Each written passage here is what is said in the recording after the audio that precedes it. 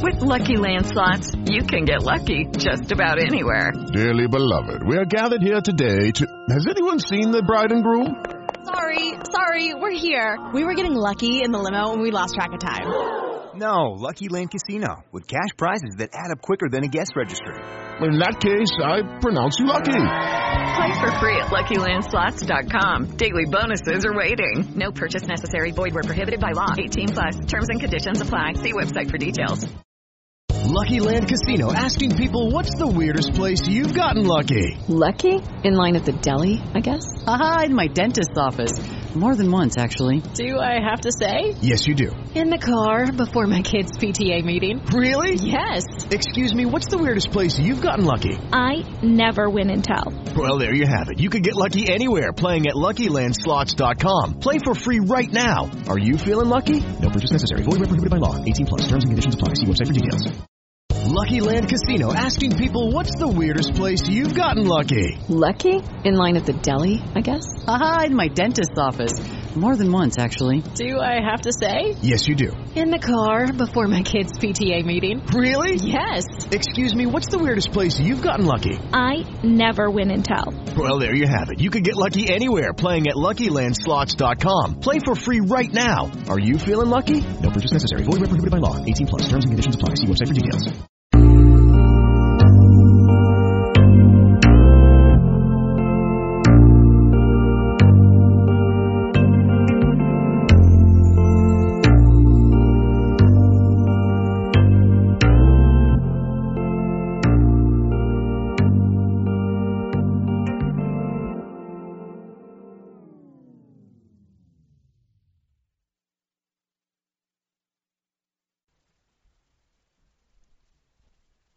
Welcome back, everybody, to another episode of Kicking with Keeler here on Full Press Radio, episode number 62. Happy to be back with you once again this week on the night before Super Bowl 55 down in Tampa, Florida. Chiefs and Buccaneers. Of course, this first segment going to be all about the Super Bowl. And, of course, we're going to be joined later on in the next segment by Braden Holacek. He's the managing editor of Full Press Chiefs. He was on last year with us with Ryan Advertorado from Full Press 49ers. We did a collaboration preview.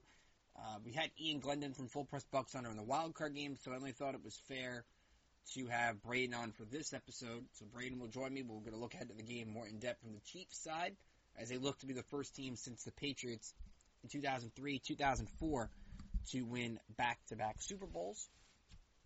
We'll get into Trevor Bauer going to the Dodgers and pulling off the ultimate troll move, I feel, in baseball, but a lot of other signings in baseball this week we'll touch on. And NBA and NHL dealing with coronavirus issues. Should there even be an All-Star game in the NBA? And the latest in college basketball, including a weird rivalry game tonight that has more meaning but for the wrong reasons. Going to get into that. Hope you're all staying safe. Hope you're all wearing a mask and following social distancing to try to get through COVID-19 together. And if you're in the Northeast or the Midwest, more snow, so hope you got everything you needed, and if you don't need to go out, don't go out if you get the bad snowstorm going on. Want to remind you can follow me on Twitter at Ricknader555 against at RICK, Nader like a Terminator in 3 5s. You can tweet us on Twitter at FP_coverage or at Full Press Radio. Be sure to subscribe to the podcast on iTunes, wherever you get your podcast. Chances are Kicking with Keeler is there. Be sure to give us a rating. I hope it's 5 stars, but I want to hear from you. Tell me what you like. Tell me what you don't like. What guests you'd want to see. What do you want me to talk about? I'm always open to questions, comments. You can email me as well, rickjkeeler@gmail.com. And you can also download the Full Press Coverage app on your iOS or Android device. All of our articles, podcasts, live radio shows, which I'll tell you more about later, are on this app. It's great. We highly recommend it. In case you missed any of my show, why would you? Because you're listening now. But if you maybe go away for a little bit and want to come back, and you can always go to the app, and the latest episode is always there. So Super Bowl 55 in Tampa, you all know the storylines by now. We've had it for 2 weeks. Last week we looked at it a little bit briefly because when there's 2 weeks leading up to a game, I tend to not try to focus on it the first week, and I'll look into it more the second week. And as I'm thinking of this game this week, And I'm going to be honest, I had a tough time making a prediction for this one because, as you all know who have listened to the show for this past 61 episodes or know me away from the podcast, I'm a Patriot fan. I'm a big Tom Brady fan. So, the question I think you're all wondering is, Ricky, how did you distinguish heart from head in this game? And I look at this matchup, right? And everybody's, first off, I'm sick of the narratives all week. I'm glad we're finally getting to the game tomorrow because you got comparisons on ESPN to Patrick Mahomes being Michael Jordan, the GOAT versus the future GOAT. Again, I don't hate Patrick Mahomes. I hate the narrative surrounding Patrick Mahomes. He's 25. He's only been in the league for 3 years. 3 years in a game, practically. And you're already crowning him the future GOAT of the league? It's not easy to make the Super Bowl every year, people. Just because Patrick Mahomes gets here this year does not necessarily guarantee he's going to be there next year. Doesn't necessarily mean he's going to get there the year after that. And even if he is, the guy he's playing against didn't lose a playoff game until 2005. So, I don't blame Patriot fans for not liking the narrative because even if you don't want to root for Tom Brady, and Patriot fans are rooting for the Bucs solely because to be the dynasty defenders. Tom Brady squashed the Rams dynasty, the greatest show on turf, squashed the Seahawk dynasty when they were a yard from back-to-back Super Bowls, and has a chance to squash this one for the time being. We're so quick to crown players when there's still a whole lot of time in their career to go. And Tom Brady, the bar, I feel, constantly gets pushed further and further back. And I get it. He's a polarizing figure. You all love him or hate him, depending on if you love or hate the Patriots. You can't keep pushing the bar back. And you're talking about how Tom Brady is the greatest team player, greatest player in a team sport. Why can't he be in the greatest athlete conversation? I was confused by that this week, where Patrick Mahomes gets compared to Michael Jordan, but why not Tom Brady? Why can't Tom Brady be in that debate? It's just something that bothered my mind this week. But let's look at the actual game. I don't think home field plays an advantage in this game because even though the Chiefs are flying in today, the Chiefs have treated this like a traditional week. They're practicing at home. They're getting prepared at home. Tampa Bay is going to spend Saturday night in a hotel prepping for the Super Bowl. So you had media day with Zoom. You had all the Zoom press conferences and things like that this week. That there isn't that buzz around this game. It's still, there's a buzz around the Super Bowl, but there's not the typical buzz, and that's just from the craziness and what times are in right now. So the level of spark is down on this game to a degree. Doesn't mean the game won't be good. The hype level is down. But I look at it for the Chiefs and how do they win this game.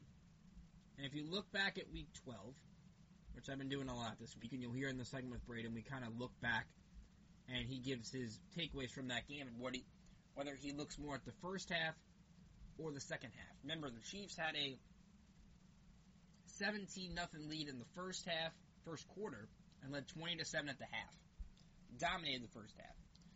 Tom Brady throws 2 picks in the third quarter, and the Bucs still only lose 27-24. But you look at this game more in detail, and there are a couple stats that Tampa Bay has to win in order to win this game. One would be third down. We saw him do a really good job against the Packers in the NFC Championship, moving the chains, keeping the Aaron Rodgers off the field.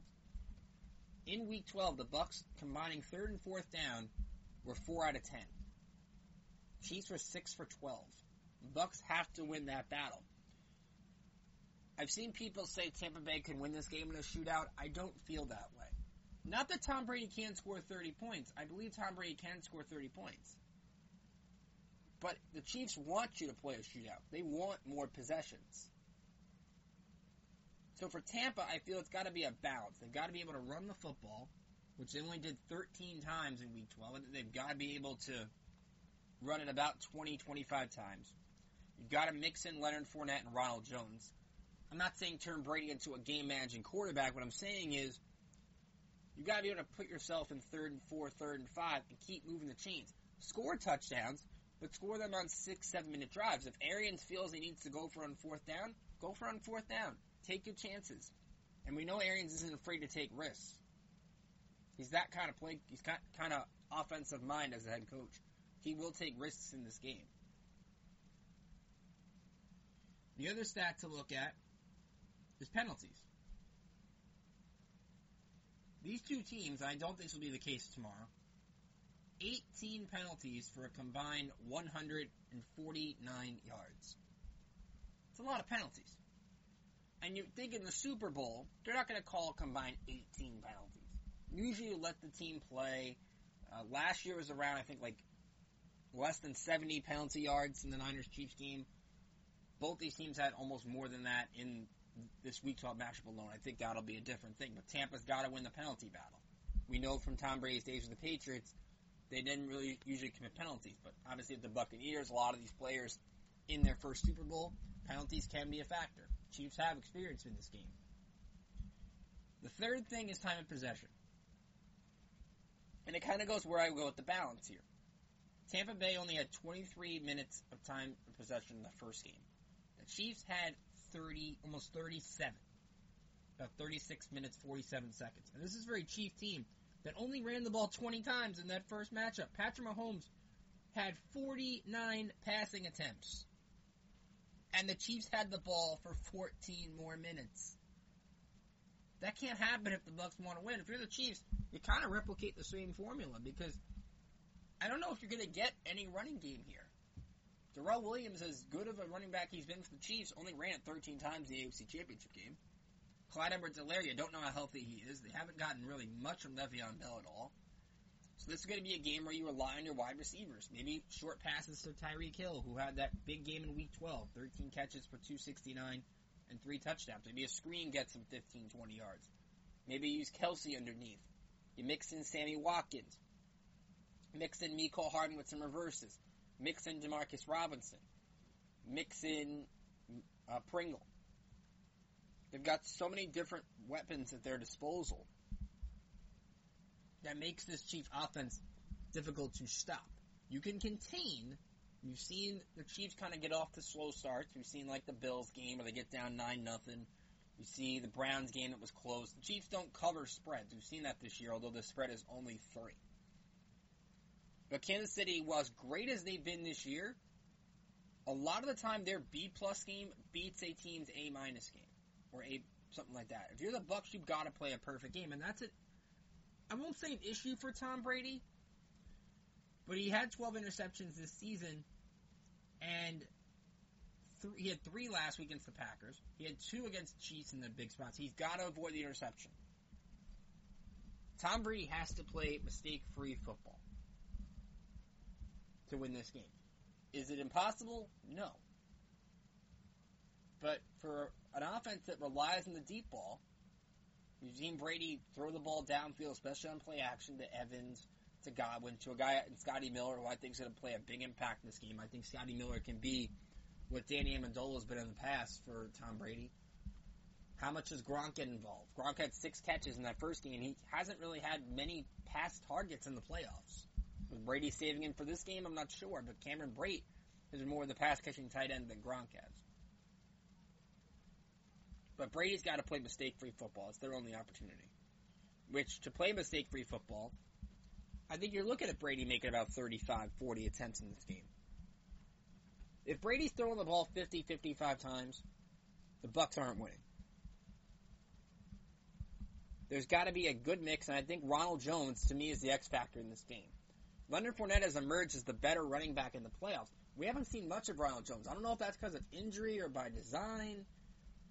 Against the Packers 2 weeks ago, he only ran it 10 times, like 16 yards. And then you go back to Week 12, Jones in that game actually had a good game. He had a 34-yard run, which helped the numbers, but 9 carries for 66 yards, and he had a 37-yard catch for a touchdown. And through injuries and things of that nature, Ronald Jones hasn't been as effective down the stretch. Can Ronald Jones make that big play? Can he be James White for Tom Brady? Or has James White all of a sudden become Leonard Fournette? But the Bucs need both of those running backs to be effective. Now, if it comes to head coaching and the edge there, I give it to Andy Reid. I think Andy Reid's a better coach than Bruce Arians. To me, what's interesting also about this game is the chess match defensively.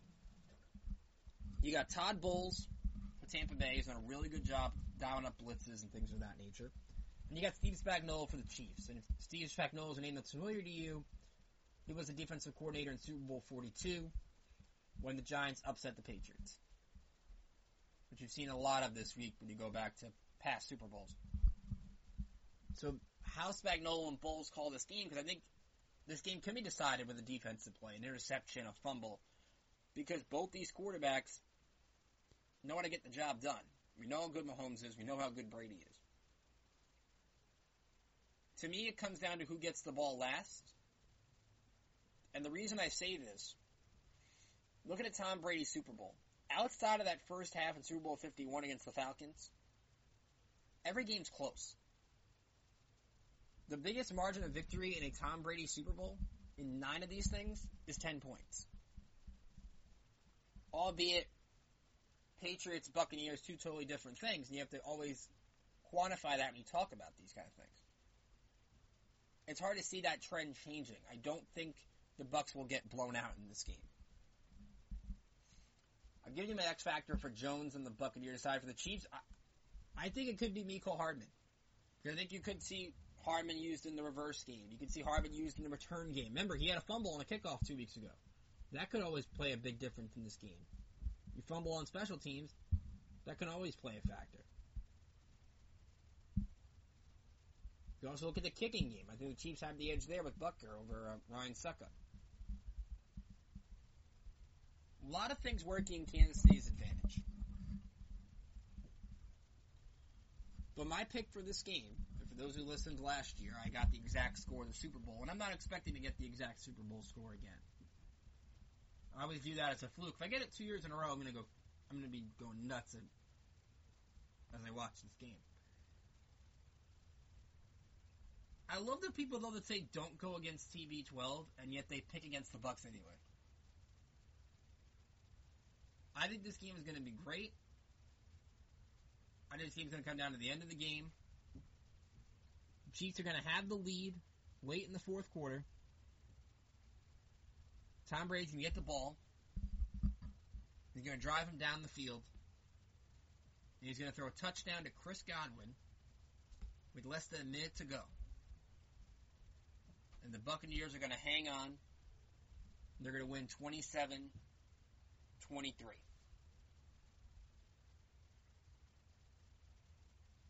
27-23 is what we're going with here. I think, and you're saying, wow, Ricky, the Chiefs are going to only score 23 points. I give a lot of credit to guys like Shaq Barrett, Devin White, Jason Pierre-Paul. The Bucs have a lot of talent on that front seven, Vita Vea. Now, the Chiefs, what I'm interested in is their offensive line without Eric Fisher at left tackle. Now, they did, luckily, the Chiefs get Daniel Kilgore, the backup center, back after contact tracing with, remember the whole thing with the barber this past week. This is another issue. And I think looking at Kansas City, looking at the way they played a game, you have opportunities to get to Patrick Mahomes. You can't stop him. You can contain him enough to hold him under 30 points.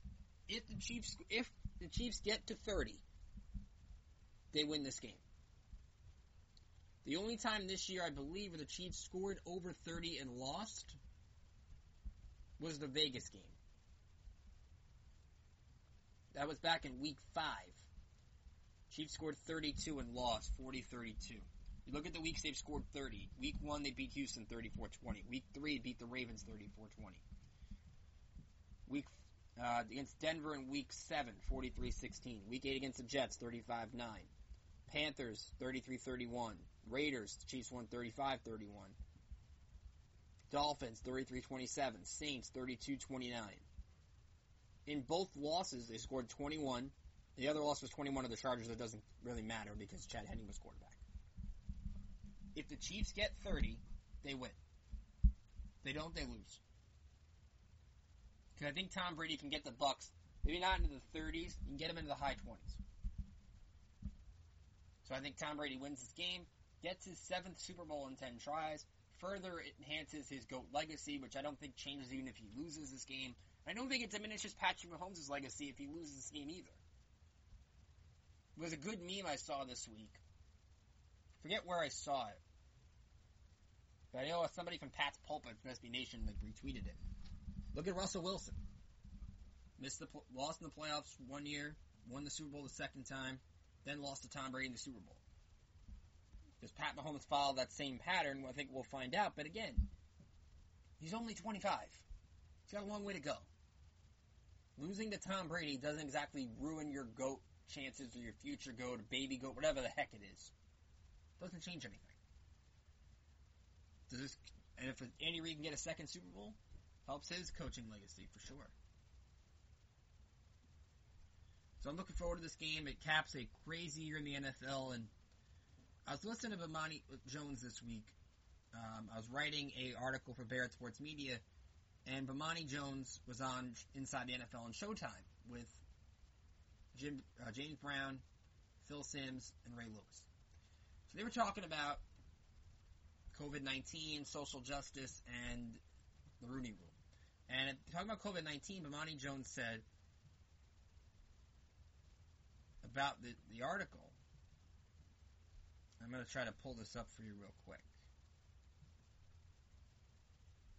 I think he was basically saying how he didn't feel the NFL, it would go as smoothly as it did, that they get to this point. And the quote I got from Bomani for this story is,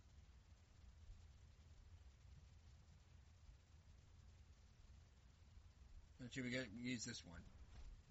When Ray Lewis talked about the risks for players. We're not going to know for a long time what those risks were. Well, we did have a situation where players knew as much as they could what the risks were and they decided to go forward with it.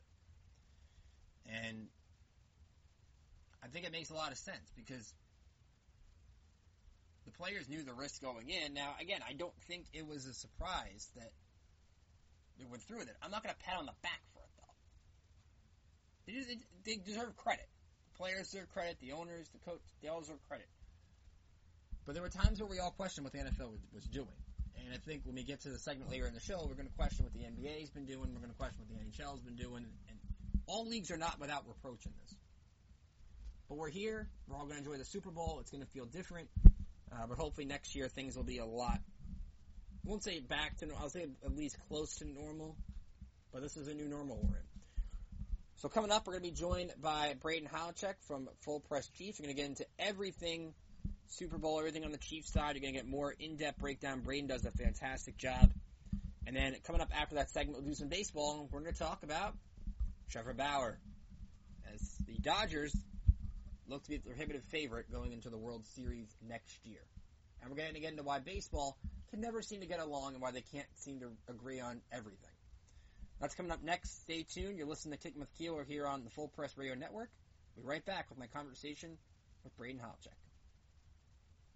Hello, it is Ryan, and we could all use an extra bright spot in our day, couldn't we? Just to make up for things like sitting in traffic, doing the dishes, counting your steps, you know, all the mundane stuff. That is why I'm such a big fan of Chumba Casino. Chumba Casino has all your favorite social casino-style games that you can play for free anytime, anywhere with daily bonuses. That should brighten your day a little.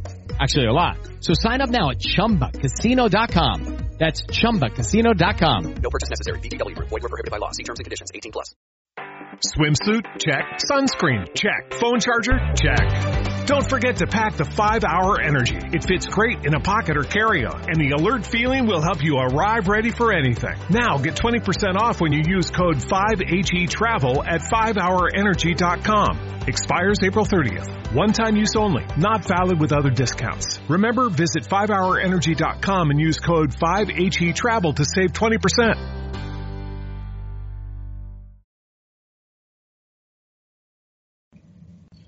And joining us now here on Kicking with Keeler to help preview Super Bowl 55 in Tampa, Florida this Sunday. He is the managing editor of Full Press Chiefs. You heard him last year. Well, the Chiefs are back in it, so he's back on the show again. Braden Halachek is here. Braden, how you been?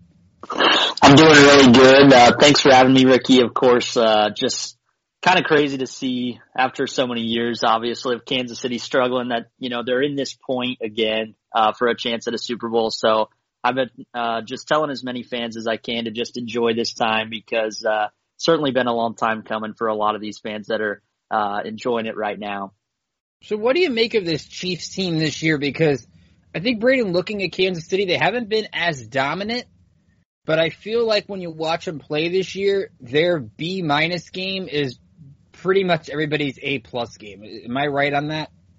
Yeah, I think so. And it's kind of funny going back to, at the end of the regular season, Travis Kelce kind of threw the comment out there on Shannon Sharp's podcast of just how tough it was for them to be patient during the regular season and knowing that the postseason is when they were kind of going to reach their next gear, so to speak. So all those close games in the regular season were frustrating for sure at times. But when you look at what they've done in the playoffs, I think it's just kind of when you look at maybe LeBron James, say, in the NBA or some other top scorers in other sports. It's just right now they have the belief that no matter what they do, they're going to be able to score even if you get the team's best shot. So I think right now they're just playing their best football at the right time. Even though some of these opponents they've faced have, come in with their best seasons in a long time as well. So I think you're exactly right there for sure.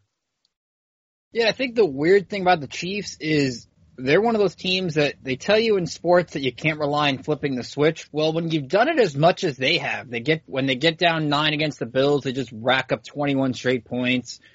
When they're behind against a team early on, 10-0, they just get 14 points in a dime. We saw it in Week 12, and we'll talk more about that game in a little bit, where they score 17 in the first quarter.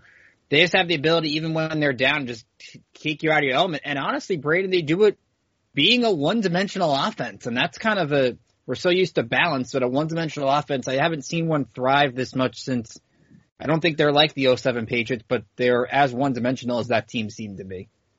Yeah, and it's kind of comes in spurts for some different guys. I mean, Tyreek Hill, I think at times this season was kind of the more reliable guy for Mahomes and Kelce, and then Kelce turns it on a little bit here and there, a little more. So it's kind of just, I think, also the depth that this team has, even with an offensive line that struggled and is obviously now banged up. I think it just goes to show when you have that franchise quarterback and you can rely on him.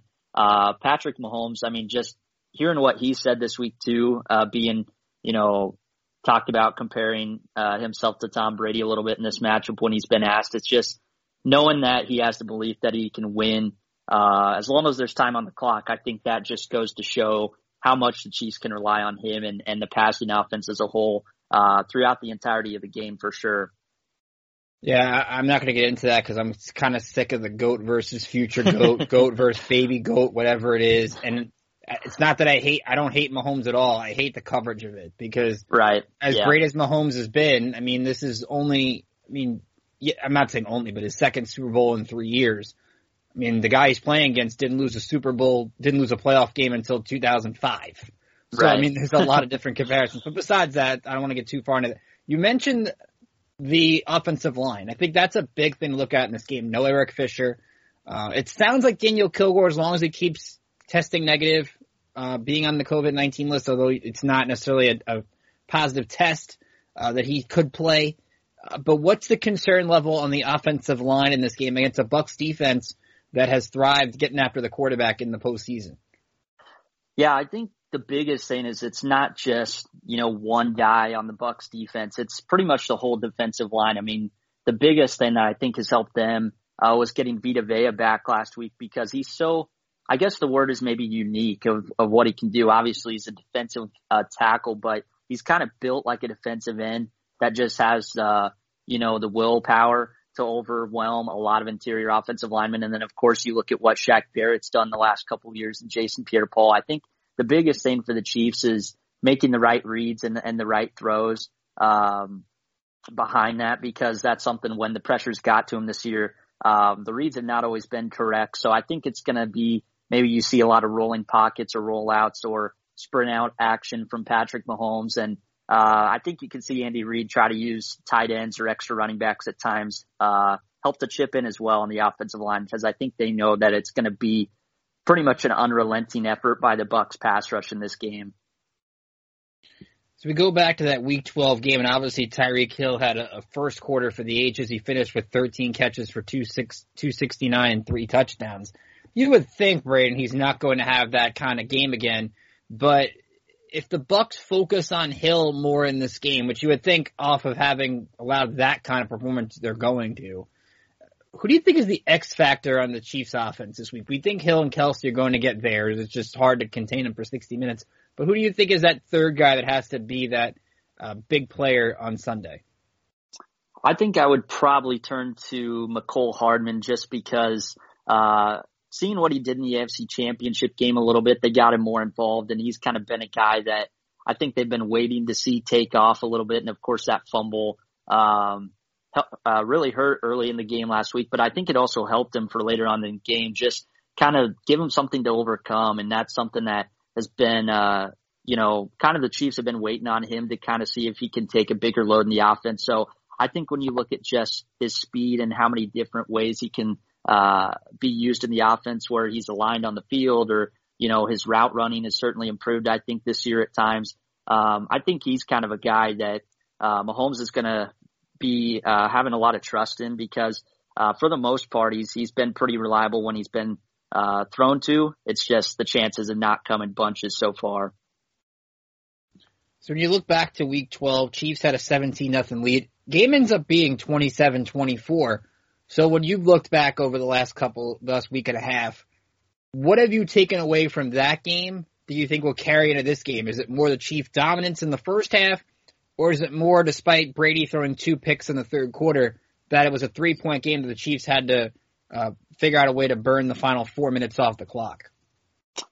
I think I would say it's a little bit of both because I think for the most part, I think the Chiefs want to start fast, kind of like they did in the first playoff game with the Browns. But kind of looking back at that Week 12 game, I think the Bucs and Brady just simply figured out what the Chiefs were running defensively, trying to rely on one-on-one coverage on the outside. And Brady, I think, used some up-tempo stuff there at the end a little more. So I think it's going to be a little bit of both. I think the Chiefs are still going to try to play their bread and butter like that on defense, but I think they'll try to do some mixing and matching and just seeing if the Bucs can kind of, take what's given to them maybe on the shorter routes or if they're going to really try to push it down the field. I think that's a big question to watch for in that matchup there. And I think just seeing what Brady has done when he's been able to handle pressure, of course, that's another factor that's big for Kansas City because they bring extra pressure about a quarter of the time each game with 5 or extra rushers. So I think that's going to be something to watch for as well.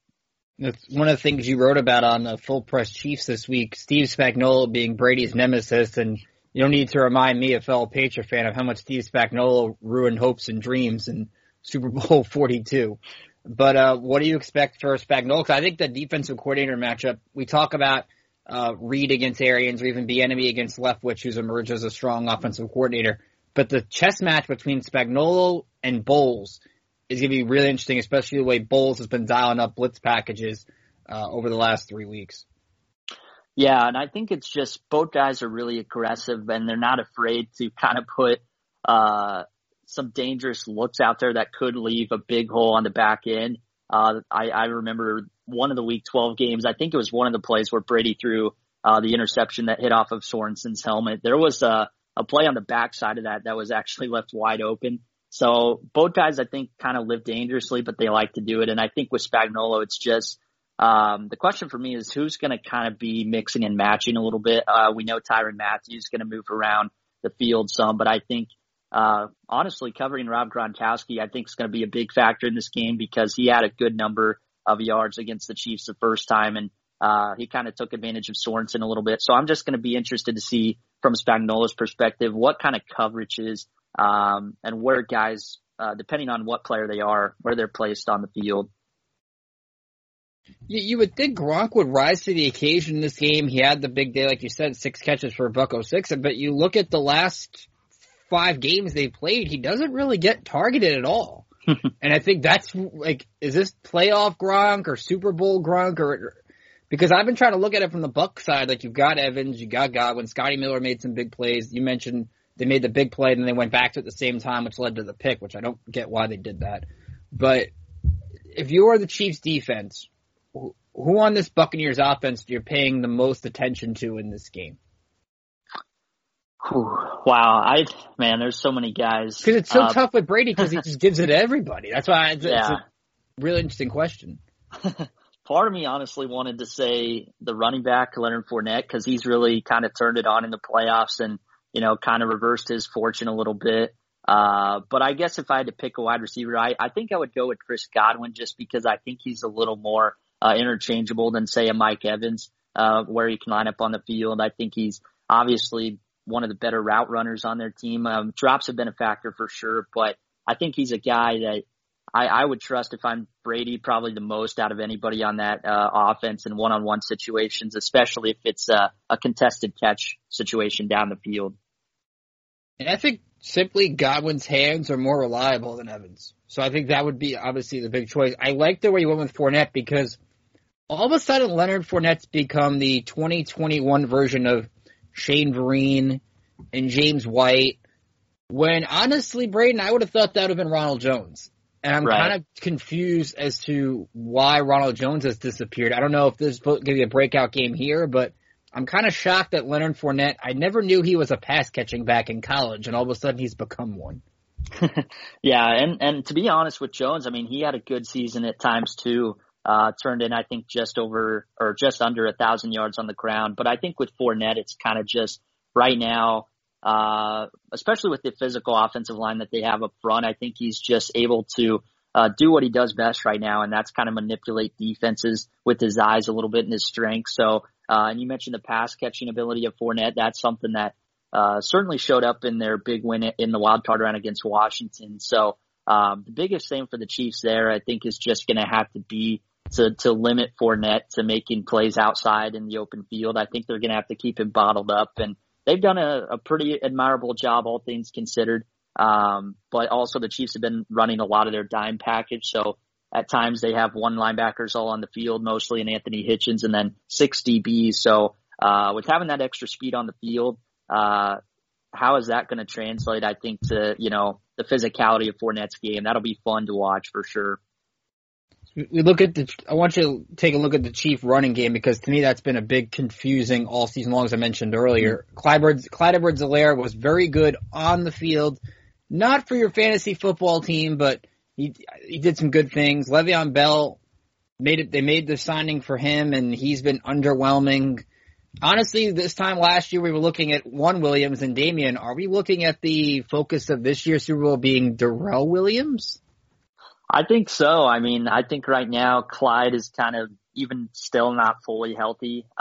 This extra week off may help. But with Darrell Williams right now, I think it's just all that time that he's kind of been either inactive or way down on the depth chart.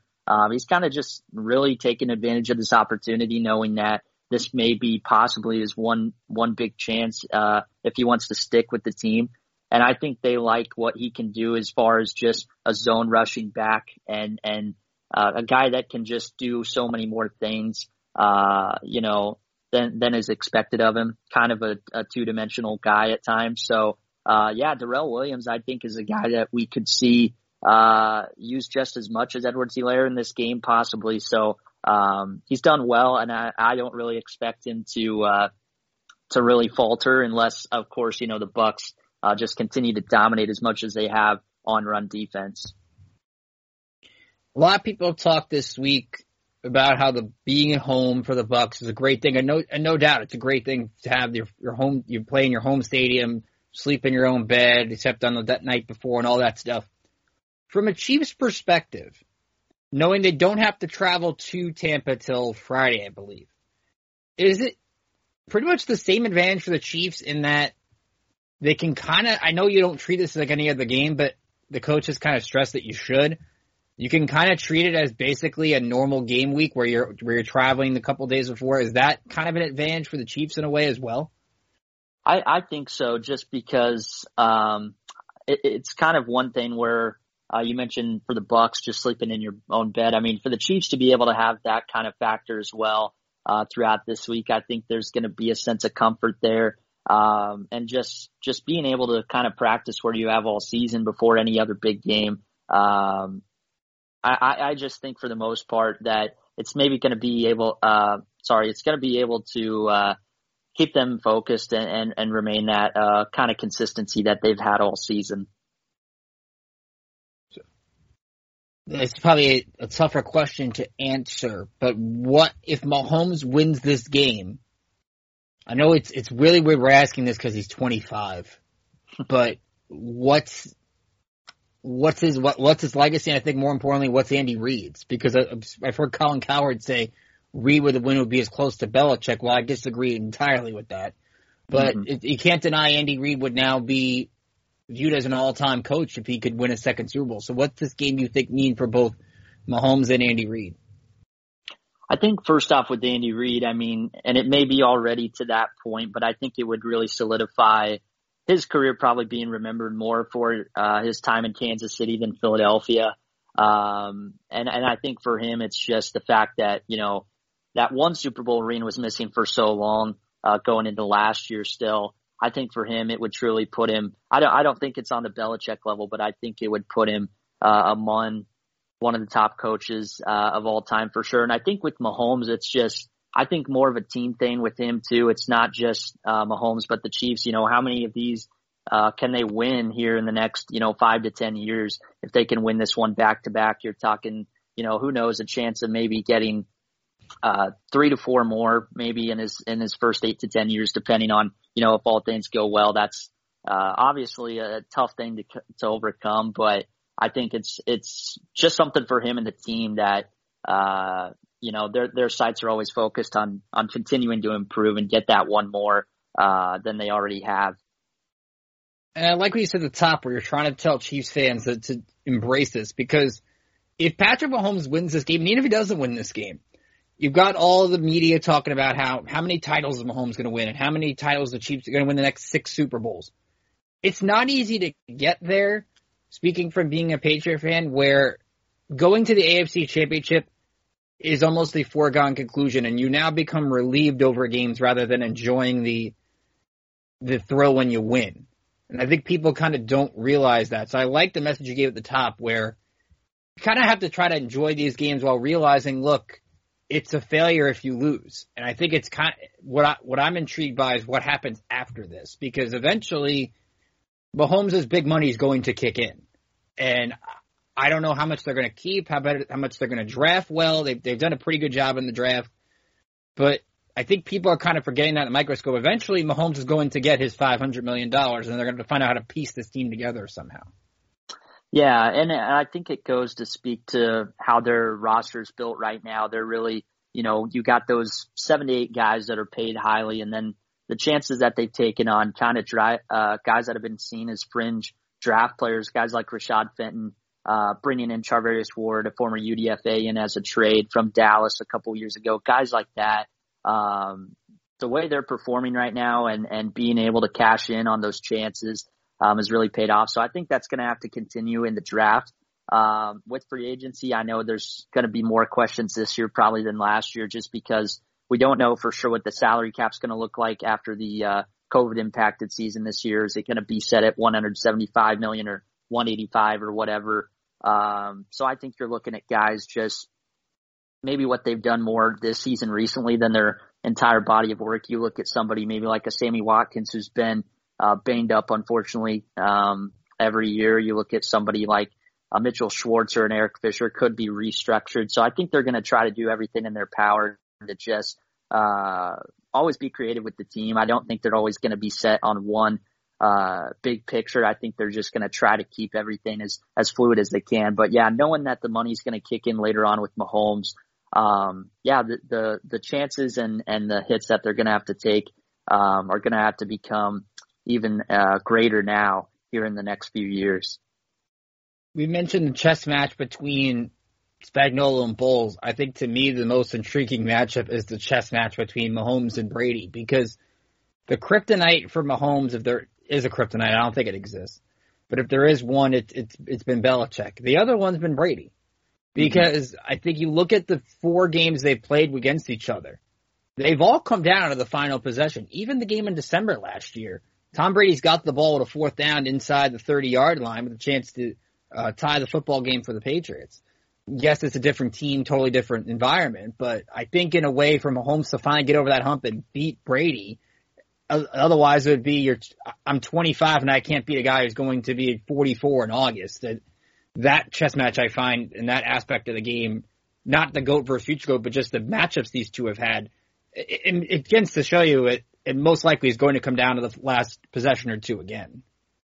Yeah, and it's just, I think, what these guys do, that isn't all about their arm. I mean, there was one play last year in New England where Brady took off for like 20 yards to set up the Patriots inside the red zone. So even Brady can run at times if he needs to, and I think it's just the instincts and being able to read defenses as well as these guys do. I think that's going to be the fun thing for me is just everything that isn't about the arm, seeing how they're going to handle either the pressures or the zone coverages that are kind of mixed in or disguised. Just seeing the mental part of this game. We know both can do it really well, but being able to do it now against defenses that are playing really well themselves instinctively, that's going to be a fun thing for me between the two quarterbacks. One last thing to look at before I get your key to the game and pick. I look back to week 12. Third down, I think, is a big key in this game. Chiefs were 6 for 12 on third down. Bucks were 3 for 9. They were very good against Green Bay in the title game on third down. The time possession for the Chiefs was 36 minutes to 23 minutes. I would think if Tampa's got any shot to win, those third down numbers and the time possession numbers kind of have to flip in the exact opposite direction. Yeah, and it's kind of interesting with the Chiefs because they're usually more comfortable, I feel like, offensively when it's third and long compared to third and short. So I think it also depends on the down and distance for the Chiefs offense. But yeah, for the Bucks, I think it was just they really struggled in that Week 12 game at times making the right throw or the right read. So I think if they can kind of tighten those things up a little bit, that could possibly turn the fortune for Tampa Bay. But yeah, I think the time of possession, it's kind of interesting because of just how much these teams can score quickly, but also I think if they need to have a methodical drive, they're both capable of that as well. So talking about just two of the best offenses facing off against each other, I think it's just going to be interesting to see how their pace of play goes in this game. Also, please, can we not have 18 combined penalties like that first matchup? I don't need to see the ref on my screen constantly. It'll bother me. Then Tony Romo will start yelling, and Gene Steratore will be on the screen more than I'd like him to be. But that's besides the point. All right, so let's wrap it up with this. Give me your key to the game that we haven't talked about yet, and give me a pick. Who do you like? Who's the MVP? So key to the game, I think, who creates more turnovers in this game, because the Bucks had, I think, the fourth best turnover differential this season at +8.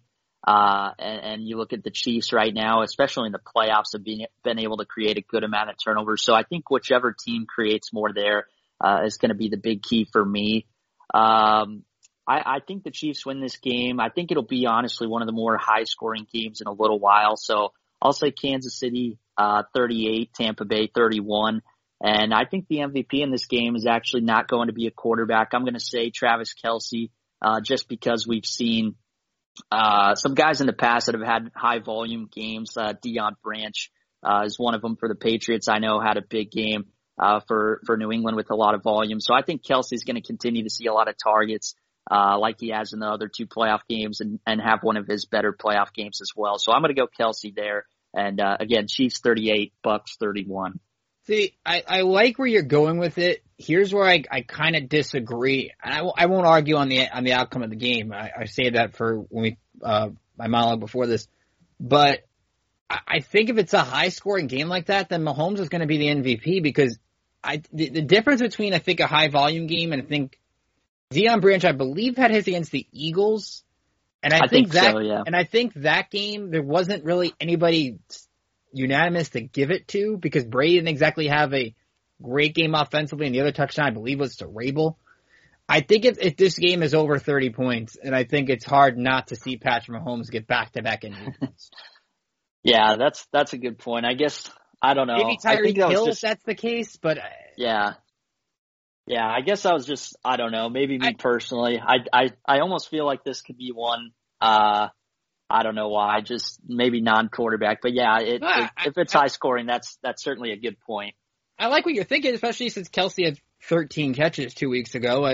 So you still don't get if you're the Bills. You don't have anybody stop a guy with 13 catches. But if he has that kind of game, it'd be hard not to give him MVP either. It'd be a really fascinating debate. So, Braden, let the listeners know where they can follow all the work you're doing previewing the game this week at Full Press Chiefs and how they can follow you and the site on Twitter.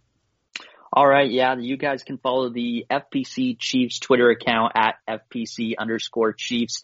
We're going to have a couple of 3 key matchup pieces coming out here in the next couple of days. Chiefs offense versus Bucks defense, and then Bucks offense, Chiefs defense as well. And some underrated X Factor players to watch for as well. I always like to highlight those, so stay tuned for what few players I'm looking forward to watching there under the radar a little bit for both teams. And yeah, you guys can follow FPC Chiefs podcast game preview episode should drop on Friday before the game. Going to have Ian Glendon on, of course, the editor-in-chief of FPC, but also the Bucks managing editor.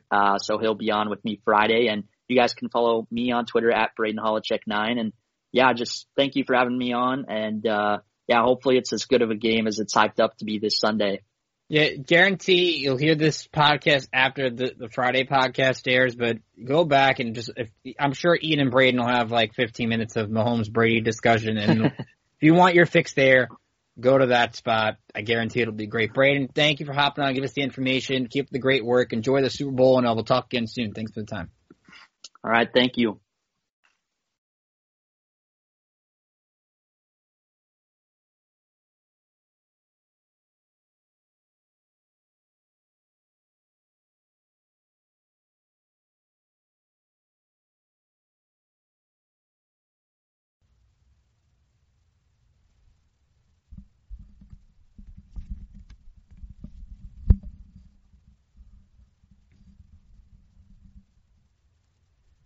Special thanks to Braden Holochek from Full Press Chiefs for hopping on the show, helping us look ahead to the Super Bowl. And I want to remind you about the weekday live radio lineup that we have here on the network. We got FPC Radio Live with Ian Glendon and Mike Debate.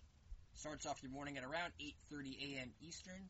You got Snowman in the morning, Ryan Snow doing some basketball, always does some great stuff. A College Credit Hour, Memphis Spence, and Dylan and Ross Save Sports. That's your daily live lineup here on the Full Press Coverage Radio Network. And I want to remind you, of course, if you want to be a part of our team, go to fullpresscoverage.com/contribute. If you see something that we don't have on the site, we want to hear from you. We want your opinion as part of our team. So please go to that link and you can be a part of our team. We also have a sportscaster page where some of our podcasts are in video form. You might see an NFL video podcast before the Super Bowl. That probably is up there with our Full Press NFL. We had the baseball podcast, which I don't think is video, but we talked about that last week. But you can go to sportscaster.com. You can make your own video as well. So I want to get into the baseball, and I'll save the MLBPA for later in the segment. I want to start with Trevor Bauer. It looked like Thursday night, Bob Nightingale from USA Today reports Trevor Bauer's going to the Mets. Which I think we've all learned, probably it's going to be now tough to trust Bob Nightingale of USA Today. And that's unfair to say USA Today is a very credible news source, but you got it wrong. You got it way wrong. So we're all waiting on Twitter for eventually the Mets to get Bauer. Look, it sounded like it. And people were reporting, like John Heyman, that the Dodgers were at least in the conversation, but like the distant background. And at 2:30 on Friday, you get the tweet from Heyman, Bauer to the Dodgers. Now, Bauer's from California, went to UCLA for college, gets to pitch at home. Gets a 3-year, $102 million deal, $40 million this year, $45 million next year, but can opt out after both of those years. So in essence, you think Bauer's going to opt out after that point, barring something crazy. So it's essentially a 2-year, $85 million deal. Bauer's now the highest paid pitcher in terms of average annual value for this season in the league. Now, you can say that the Dodgers made a good sign. I think they did. Because you look at this team, the Dodgers are doing everything they can to win another World Series. They're not settling on, we've won one already. Let's not stay under the competitive balance tax and still try to field a team that would still be very good. With the Bauer signing, they're now at a little over $230 million on their payroll. The competitive balance tax is $210. The Dodgers are going to break through that. We'll see if they re-sign Justin Turner to play third base. Turner's likely to go there, although I think Ken Rosenthal reported Milwaukee is at least in the conversation on Turner. But if the Dodgers sign Turner, they're going to get at least $250 barring a trade. But the Dodgers made this signing because you look what the Padres have done. Added Yu Darvish, added Blake Snell, added Joe Musgrove to that rotation. And there's no expanded playoffs right now for this season. So remember, the division winners get in, and then you have your wild card game. The Dodgers don't want to be in the wild card game with that payroll, so they should make this move. And they get a guy in Bauer coming off a Cy Young from last year, and you can discredit that Cy Young if you want and say that Bauer's only starts were against NL Central teams and AL Central teams, and a lot of those teams are not very good and have some bad offenses. But you could also argue Bauer pitched on a team in Cincinnati that had a terrible offense that got shut out in both games in the playoffs against the Braves. So in a way, it works both ways for him. But he joins a rotation with Walker Buehler, with Clayton Kershaw, with David Price, who's coming back, with Julio Urias, with Dustin May, with Tony Gonsolin. Their depth is so deep that when they get to the playoffs and if everybody's healthy, you could see Urias closing games. You wouldn't be shocked by it. Did it this past year. You could see Dustin May closing games. Because Kenley Jansen right now is their closer, and they've got Brusdar Graterol, and they brought back Blake Treinen. The Dodgers, if there is a weakness to that team, it is their bullpen. But there's not many weaknesses to that team. So I can understand if you went after this signing and said, well, cancel the season, it's over, the Dodgers are going to win the World Series. I don't blame you.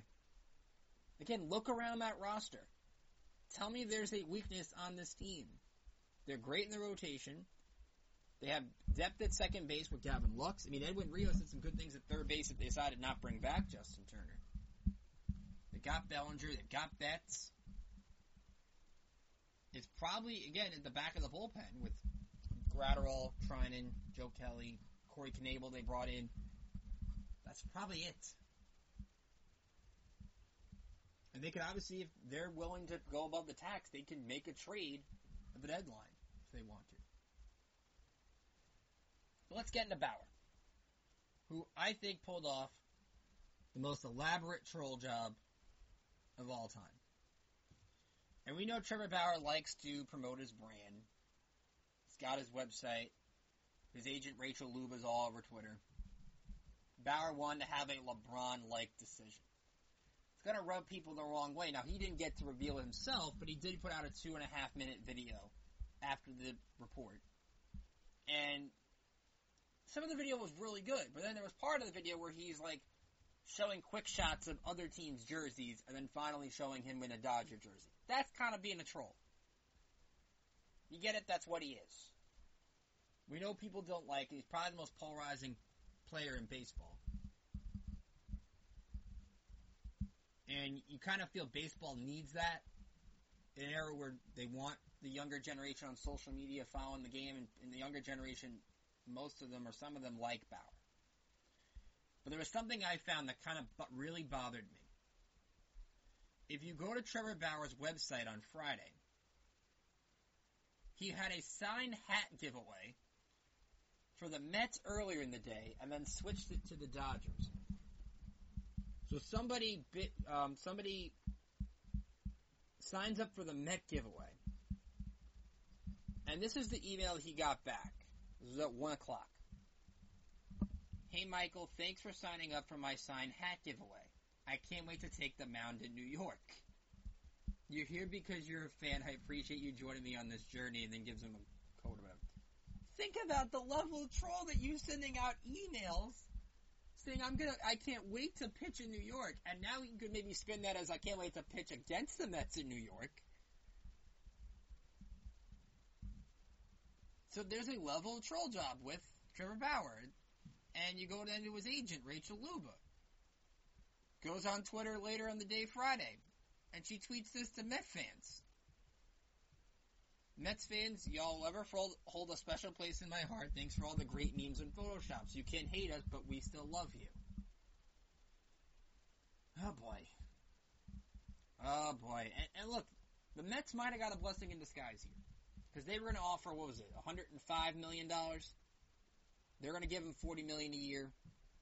Or $40 million that first year. In the end, Bauer wanted to go back home. But you could also look at the people. I've seen people argue this, and I'm going to disagree with them on this point. That Bauer being paid more than Jacob deGrom would have hurt the Mets. I don't think so, because I don't think Jacob deGrom's bothered by that kind of stuff.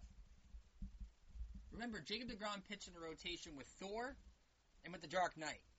He didn't need a superhero nickname. He didn't need to kind of be that guy.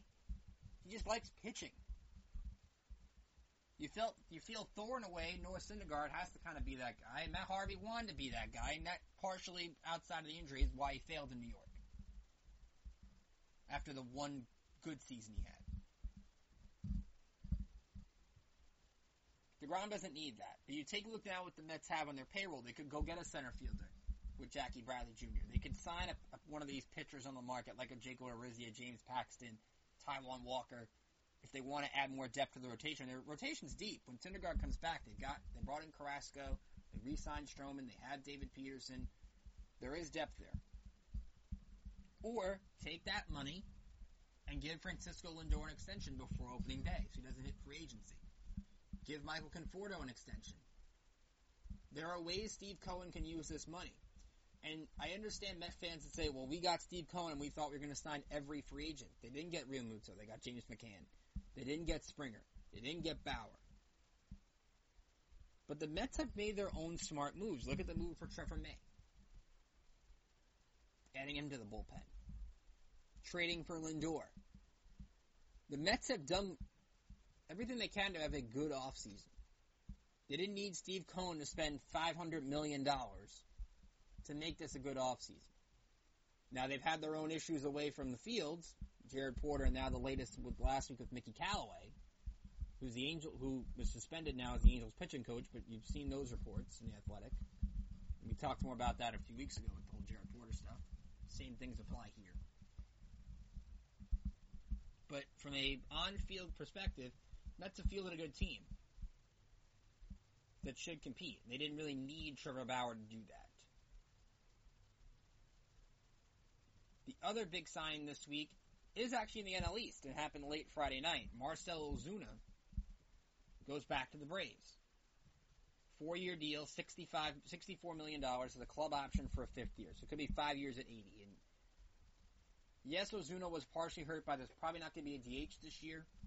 But the Braves get a big bat in that lineup to go with Freddie Freeman, to go with Ronald Acuna, to go with Ozzie Albies. They have now a left fielder in that lineup. And while Ozuna's not the greatest defensive left fielder, it's not terrible. So the Braves further enhance their chances of winning the East. And the NL East is going to be the most fun division with Ozuna and the Braves, with Freeman and all those guys, and Soroka's back. The Mets, the Nationals making moves. The Phillies bring back Real Muto and Didi Gregorius. They have basically the same team and a little bit better of a bullpen. And the Marlins were a fun team last year. The East is going to be a lot of fun to watch. But when you want to get a chance to talk about on-field baseball, it's always the off-field stuff that gets in the way. And you had a report from Ken Rosenthal from The Athletic that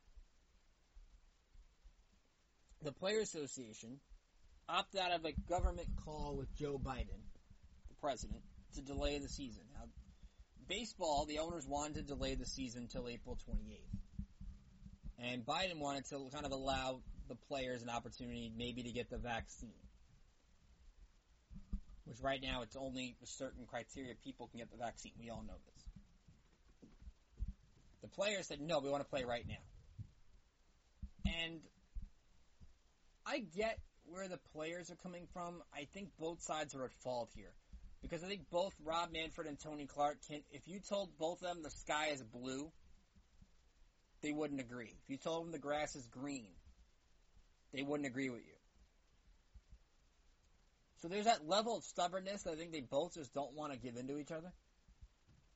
And we know that the Players Association got robbed in the last CBA. They're going to do everything they can to win this one. By the way, the CBA ends December of 21, so get ready. I think get ready for a work stoppage. I get where the players are coming from. The owners should have brought this proposal to the table in December, early January, not late January, not 2 weeks before spring training, because players are revamping up, preparing for an on-time start. Camps open in 2 weeks. Baseball begins April 1st, and that's what it's going to be. But here's where I blame the players, and John Heyman kind of had a tweet like this during the week. I don't have the tweet in front of me, but it was something along the lines of, players are more worried about injuries than the virus. Really? After what happened with Eduardo Rodriguez and Freddie Freeman, you're more worried about injuries than the virus? I get it, you played a whole year through a pandemic. The virus didn't just go away and vanish. It's kind of a bad optic to send out. Really is. And throughout the whole part of last year, you all listened to this show and heard I've sided with the players. I can't side with either one of them on this. First off, these two sides should be meeting a lot earlier. And I get the players want their money. They want to play 162 games. They want the full money. They don't want to have to delay the season and have everything rushed in case the games get canceled. I understand that. And you have these spring training sites in Florida and Arizona, and they're going to be places like in Florida where there's going to be 24% of stadiums filled for spring training games. But why does MLB and the MLBPA never agree on a dime? They can't settle on anything, and the players just basically say, well, we're not going to agree, and Rob Manfred's just going to make the rules anyway, so why do we even bother? I get that too. Both sides have their points, but both sides also look really stupid. They look like they don't have a look at the future of the sport. They don't have an idea that eventually, and I don't know if they've just settled for baseball being the third most popular sport in America, behind football, behind basketball. Have they just settled on that? Because the union, I get why the union didn't want to trade the DH for the expanded playoffs, because if you have more teams in the playoffs, teams won't buy anything. They won't spend on players. And it is a bad look for the sport that Trevor Bauer's average annual value is more than like 4 teams' payrolls for this year. Don't blame the Dodgers for spending it. You blame the other teams for not spending. And I think you look at, if you're a Yankees fan, I get why you're upset that the Dodgers were willing to go over the tax and you're not. But here's the reality. The Dodgers have perfected being a big market team that spends money and develops their own talent. They've done it better than you. They have Andrew Friedman, who's a better GM than Brian Cashman. That doesn't mean Brian Cashman doesn't mean he's a bad GM. It means Andrew Friedman's just 10 times better.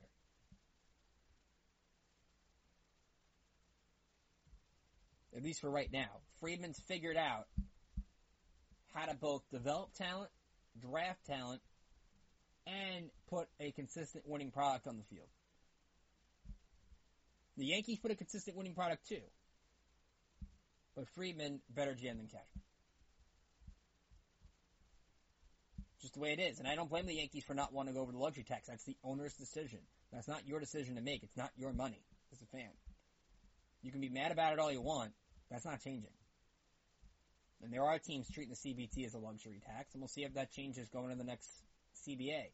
But for right now, I think we're delaying next year too. I think there's going to be a work stoppage. And until the MLB and MLBPA can prove otherwise, that's what it's going to be. So we'll take one more break. We'll come back. We'll talk a little NBA. We'll talk a little NHL. And a little college basketball, including a big rivalry game tonight, like I said earlier, that I don't know how much meaning is in it.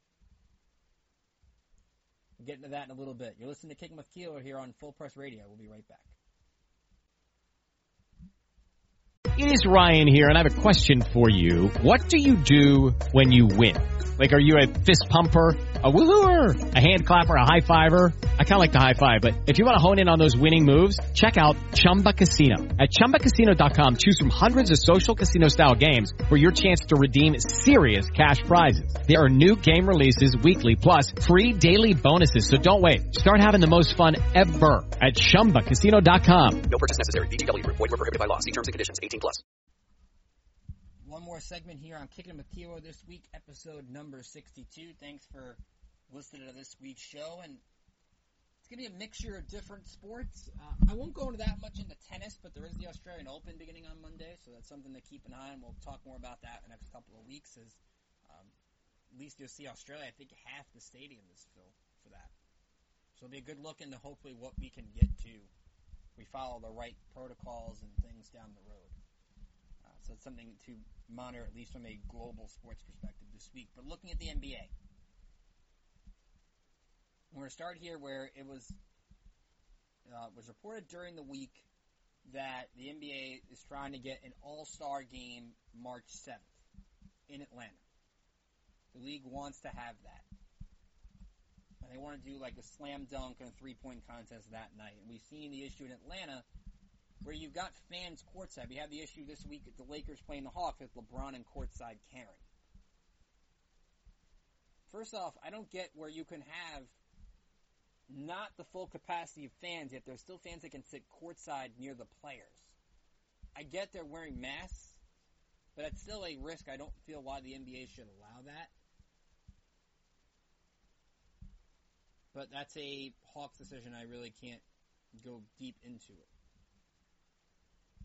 But a lot of NBA players have taken to social media, taken to the media, and said they don't feel there should be an All-Star game. And some of those include De'Aaron Fox for the Kings, who said it's stupid for there to be an All-Star game. And LeBron James kind of said the same thing this week. After the Lakers win over the Nuggets on Thursday, he said he has zero energy and zero excitement about an All-Star game this year. I don't understand why we're having a game. He says, short off season for myself and my teammates, which, again, you can be not sympathetic to LeBron all you want. But the fact is the Lakers only had 2 months in between the end of the season and the start of the season. And LeBron, I believe, has played every game this year so far. And then you tell the players we're not going to have a game. We're going to have those days off. That whole week was going to be an off week for the players. And they've told the players this week you can travel in the continental United States. Really? You're telling the players they're allowed to travel, yet they've got to be careful who they watch the Super Bowl with. They've got all these protocols on how to get through games. But you're going to, do these things for an All-Star game, which is a whole different story. I don't really if you told the league, if the league told the players coming into the season, no All-Star game, then why all of a sudden we're going to have a pop-up All-Star game? Why can't, if you're the league, name the teams, players who make the teams get their bonus money, you want to do some cool events virtually or something like that, that'd be great. But you have LeBron not thinking it's stupid. De'Aaron Fox thinking it's stupid. LeBron calling a slap to the face for players. You got Giannis after Friday night's game saying, I think every player was looking forward to those 5 days. And saying LeBron has zero excitement, and I'm the same way. I really right now don't care about the All-Star game. He wants to see his family. You've got Kawhi Leonard saying the league is valuing money over health. Steph Curry has issued Chris Paul mentioned that LeBron and Steph Curry have called, saying they're not happy with it. But Chris Paul basically said they've talked about it, and he understands. And I think it's a bad optic for the NBA that they kind of look at it and more money from TNT to do the game. And I could see why Kawhi would think money over health. Because why would you even risk getting almost one player, at least from almost every team, together, and risk bringing that back to your team? When your goal is to finish the season, the goal is to play an NBA season, to play as many games as possible. Because then you got issues like last night, where Kevin Durant is playing a game reportedly came into contact with somebody on Friday who had tested positive for coronavirus after there was an inconclusive test earlier in the day that allowed him to play, and then they took him out. So now Durant probably can't play multiple games. Remember, Durant had COVID earlier in last year. He's also had to sit out games for contact tracing. And you have James Harden saying, I don't understand the whole thing where he couldn't play. Then he came on the court and took him back. There's too much going on. It's kind of overwhelming. We're in the midst of a tough game. It's overwhelming. It's frustrating. These players are ticked off. Because if there's an inconclusive test, and we saw this in the World Series with Justin Turner, you should not be allowed to play on an inconclusive test. Even if the associate, the person that you're with, is inconclusive, or you might be a contact tracing, sorry, you can't play. Why even put in a position to play? And now you got the Nets going to Philly, playing a game today, albeit Kyrie's out with an injury, but you don't know if the Nets are going to bring that to Philly, and Philly's dealt with COVID-19 this year. Remember earlier in the season? Just very crazy stuff going on, and I feel the NBA's got to kind of take a look in the mirror. And so if you got all your stars, most of your stars, telling you don't play the All-Star game, maybe you shouldn't play the All-Star game. Take a break for one game. Baseball did. Football did. I don't get why you can't. Hockey did. But you can't? We'll find out. Speaking of hockey, real quick on that, a lot of COVID issues going on in the NHL. Devils have, I think, had 17 players on the COVID list. Buffalo's dealt with COVID. I think Minnesota has dealt with COVID. NHL released an updated schedule of 20 different games moved around, so you're seeing the NHL kind of be affected by it to a degree. Speaking of college basketball, and I'll end the show with this. Big game tonight in the ACC. For the wrong reason. Tonight, 6 o'clock on ESPN, is North Carolina Duke. Big game, right? Normally it is one of the best rivalries in sports. These two teams face each other unranked for the first time in, I think it's over 60 years. They have a combined winning percentage of 600. Duke had a terrible loss Monday to Miami. They're right now out of the NCAA tournament. First time they would miss it since 1995. North Carolina is 11-6. They are on the fringe, and they had a tough loss to Clemson this week. They're not the many names you recognize in this game. I mean, you look at Duke, they've got a good front court with Johnson and Matthew Hurt. North Carolina, their leading scorer only averages about 12 points per game. It's been a tough year for Roy Williams and Coach K, and that's why we look at college basketball as we're about a month in from a selection Sunday. Next Saturday is going to be where the committee goes on CBS and gives you the top 16 teams right now, how they would top 4 seeds in each region in the bracket. Remember, every game's in Indianapolis this year. But potentially could have no Carolina, potentially no Duke, potentially no Michigan State. Kansas is down. We talked about this on past shows. The landscape of college basketball is changing right before your very eyes this season. Now, this game will be interesting also because no fans at Cameron Indoor Stadium. So you have the greatest rivalry in college basketball, and we kind of got denied this with Ohio State Michigan when Michigan had COVID and couldn't play the game late in the season. You have one of the greatest rivalries, if not the greatest rivalry in college basketball, played in a scrimmage-like atmosphere. Will there be that same intensity? Will there be that same juice to this game? Probably not, but from an intensity standpoint, both teams need the game, which makes it that much more intriguing. Got to give a shout out to my school I went to for college, St. John's. Big upset win over Villanova on Monday. They've won 5 of their last 6. Trying to get back on that NCAA tournament bubble. They absolutely stifled Villanova on the defensive end. Pasha Alexander did a fantastic job. And Mike Anderson hasn't gone in the right direction. I'm very pleased, even though St. John's has slow starts in the Big East, it seems, every year. to go from 1-5 to being 500 in the league. They put themselves at least back in the conversation. So I got to give credit to Mike Anderson there. Also got to give credit, this game's not final yet, but Missouri beating Alabama by 13 with 4 minutes left as I record this. Chance for Missouri to get a big win. Alabama is viewed as a number 1 seed by Joe Lunardi on his bracketology. So it's a big win for Missouri if they can get it. In terms of games to watch this week, we'd like to give you some games to take a look at. We're also a good win from Ohio State Thursday over Iowa. They really put themselves in a top seed conversation with that, which shows you how deep the Big Ten is. So here is some games to look at this week.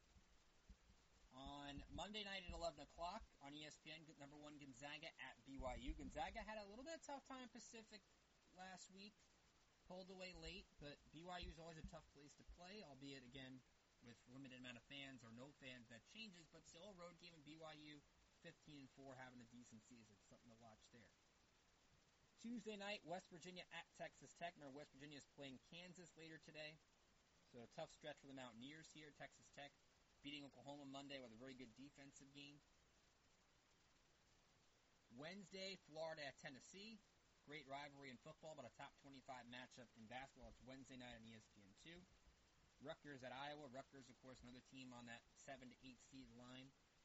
That should be a fun game in Iowa. Illinois at Michigan, a battle of 2 top 15 teams as of right now. That's Thursday on ESPN. Illinois playing Wisconsin later today. A good top 20 matchup there. Then on Saturday, because we're going to be recording this next, we'll try to make these shows either Saturday or Sunday going forward now if there's no football. Next Saturday, really great games. Texas Tech, Oklahoma at West Virginia.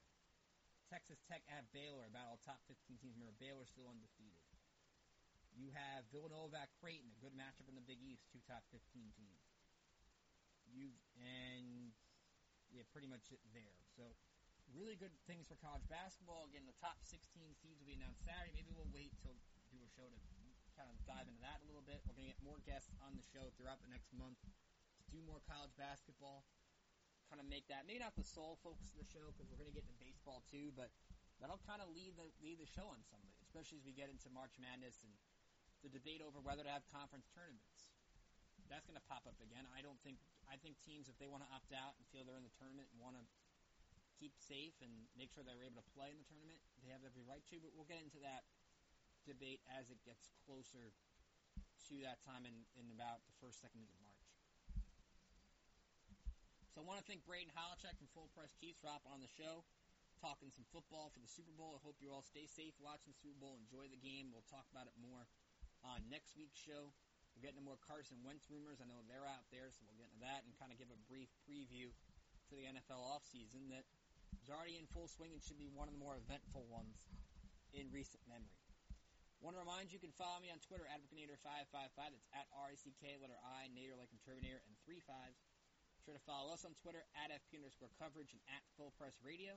Be sure to subscribe to the podcast on iTunes. Just search Kicking with Keeler anywhere you get your podcast. Chances are it's there. Please give a rating. Tell us what you like, don't like. You can email me, rickjkeeler@gmail.com. Be sure to subscribe to the Full Press Coverage app on your iOS or Android device. Get everything. Articles, podcasts, live shows, the whole 9 yards on the app. You can also check out my work at a couple other different places. Over at Pinstripe Prospects, I help host the Chasin 28 podcast. That's every Thursday that goes up. A good show this week. There's some fun Yankee trivia on that show every week. So Alexis Farnacci and James O'Connell do great work on that show with me. So be sure to check that out. And then over at Barrett Sports Media, I wrote up that Bomani Jones article I talked about earlier. And I also wrote up a great piece that Bill Walton did with Christopher Kamrani from The Athletic. Great interview Chris did with Bill Walton. And Bill Walton gave an insight into how he views when he has a bad broadcast. And people kind of look at Bill Walton as kind of, they think it's not enough basketball, he does games, and it goes too off kilter. But you're getting the real Bill Walton. I think fans should appreciate that. So I wrote that up on Fridays. Be sure to check that out. I write about all the cool media and sports news stories over at Barrett Sports Media twice a week. And be sure also to check out the top 20 list. Barrett Sports Media is doing a great thing this week with top midday hosts and program directors and all sorts of great lists over at Barrett Sports Media. Jason Barrett does a good job putting that together. It's a really cool thing. Get to see a bunch of shows from across the country interact with each other, which is always great. So keep that in mind. I'm going to get you what this week's coming up is. If I can find that list real quick for you. Monday is the top 20 local sports radio stations, and then Tuesday, the top 20 original sports podcasts. We've had the top 20 national sports radio shows, top 20 local morning shows, top 20 local midday shows, top 20 local afternoon shows, and the top 20 local radio programmers. So things to keep an eye out for this week. So from all of us here at Full Press Coverage, I'm Ricky Keeler saying have a great day. Enjoy the Super Bowl. Stay safe. And I'll see you back here next week to recap everything that went on Super Bowl 55. Until then, enjoy, everybody. Hello, it is Ryan, and I was on a flight the other day playing one of my favorite social spin slot games on ChumbaCasino.com. I looked over at the person sitting next to me, and you know what they were doing? They were also playing Chumba Casino. Coincidence? I think not. Everybody's loving having fun with it. Chumba Casino is home to hundreds of casino-style games that you can play for free anytime, anywhere, even at 30,000 feet. So sign up now at ChumbaCasino.com to claim your free welcome bonus. That's ChumbaCasino.com and live the Chumba life. No purchase necessary. VGW. Void where prohibited by law. See terms and conditions. 18+. With Lucky Land Slots, you can get lucky just about anywhere. Dearly beloved, we are gathered here today to... Has anyone seen the bride and groom? Sorry, we're here. We were getting lucky in the limo and we lost track of time. No, Lucky Land Casino, with cash prizes that add up quicker than a guest registry. In that case, I pronounce you lucky. Play for free at LuckyLandSlots.com. Daily bonuses are waiting. No purchase necessary. Void where prohibited by law. 18+. Terms and conditions apply. See website for details. It is Ryan here, and I have a question for you. What do you do when you win? Like, are you a fist pumper, a woohooer, a hand clapper, a high fiver? I kind of like the high five, but if you want to hone in on those winning moves, check out Chumba Casino. At ChumbaCasino.com, choose from hundreds of social casino-style games for your chance to redeem serious cash prizes. There are new game releases weekly, plus free daily bonuses, so don't wait. Start having the most fun ever at ChumbaCasino.com. No purchase necessary. VGW. Void where prohibited by law. See terms and conditions. 18+.